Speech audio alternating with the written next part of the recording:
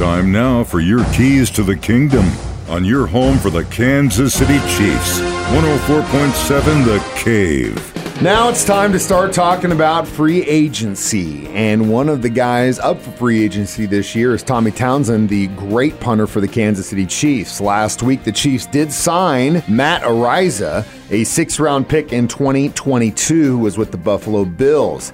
He was drafted by the Buffalo Bills after an illustrious career at San Diego State that captivated audiences around the country, earning him the nickname Punt God.